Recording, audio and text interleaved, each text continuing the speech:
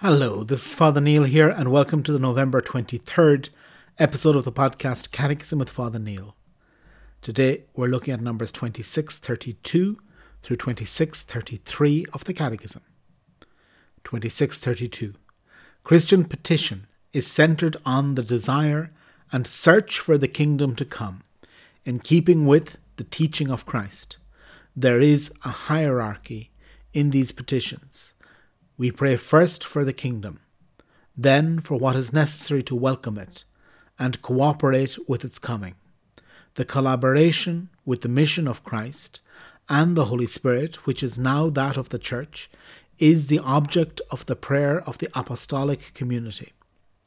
It is the prayer of Paul, the apostle par excellence, which reveals to us how the divine solicitude for all the churches ought to inspire Christian prayer.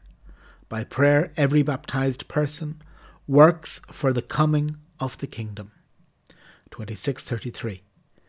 When we share in God's saving love, we understand that every need can become the object of petition.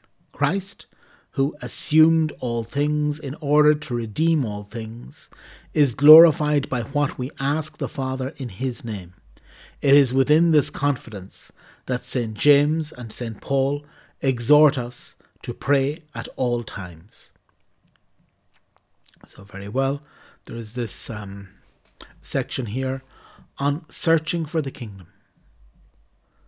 That really, we ask for many things, but this is the main thing to ask for, is to ask for the kingdom. Seek ye first the kingdom of God and his righteousness. This looking for the kingdom of God. This kingdom that will transform this world. The world God created good, but then through the envy of the devil, death entered the world. Through the sin of Adam and Eve, this original sin, and then through all of our personal sins, we can't put the full blame on Adam and Eve. All of us contribute to making the world a worse place.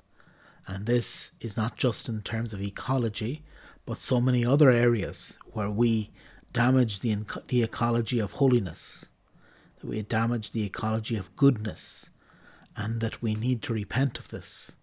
And so prayer is first of all a searching for this kingdom. This awareness that the kingdom is coming, the kingdom of God that will transform the world we're living in, and that each one of us brings the kingdom of God closer to us. That as we pray, we make the world a better place through the grace of Christ, and that Christ allows us to participate in his redemption of the world. And so prayer isn't simply that I need help with an exam, that I need help with, finding something. Prayer, sure, can be this a little bit, but the main purpose of prayer is to bring the renewal of the world, to bring the refashioning, the reforging of the world in Christ. And this is why we need to pray. And that when we are in this love, then every need, it says, can become the object of petition. But we need to have this big picture, that we are invited to see things in a bigger vision, and not to become overly focused on ourselves, on our own little needs, but to turn to the Lord and to receive all of the good things that he wants to give us, but to receive them by entering the prayer of Christ. Not my prayer, not your prayer, not the guy down the street, not his prayer, but each one of us to enter the prayer of Christ. To enter into this prayer of Christ that is nearly even alive. You could say that the prayer of Christ becomes the Holy Spirit, although the Holy Spirit is always there. There was never a time when the Spirit was not. But in a sense, the prayer of the Son to his Father and the answer of the Father to the Son is such a perfect prayer that it is a person, that it is God. As I say, this has been going on forever.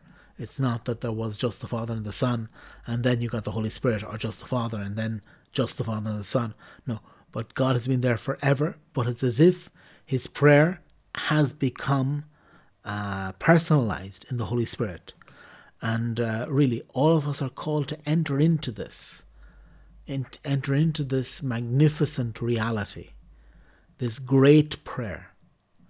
And then, and only then, can we pray for the other little things that we need, but to pray in the Spirit.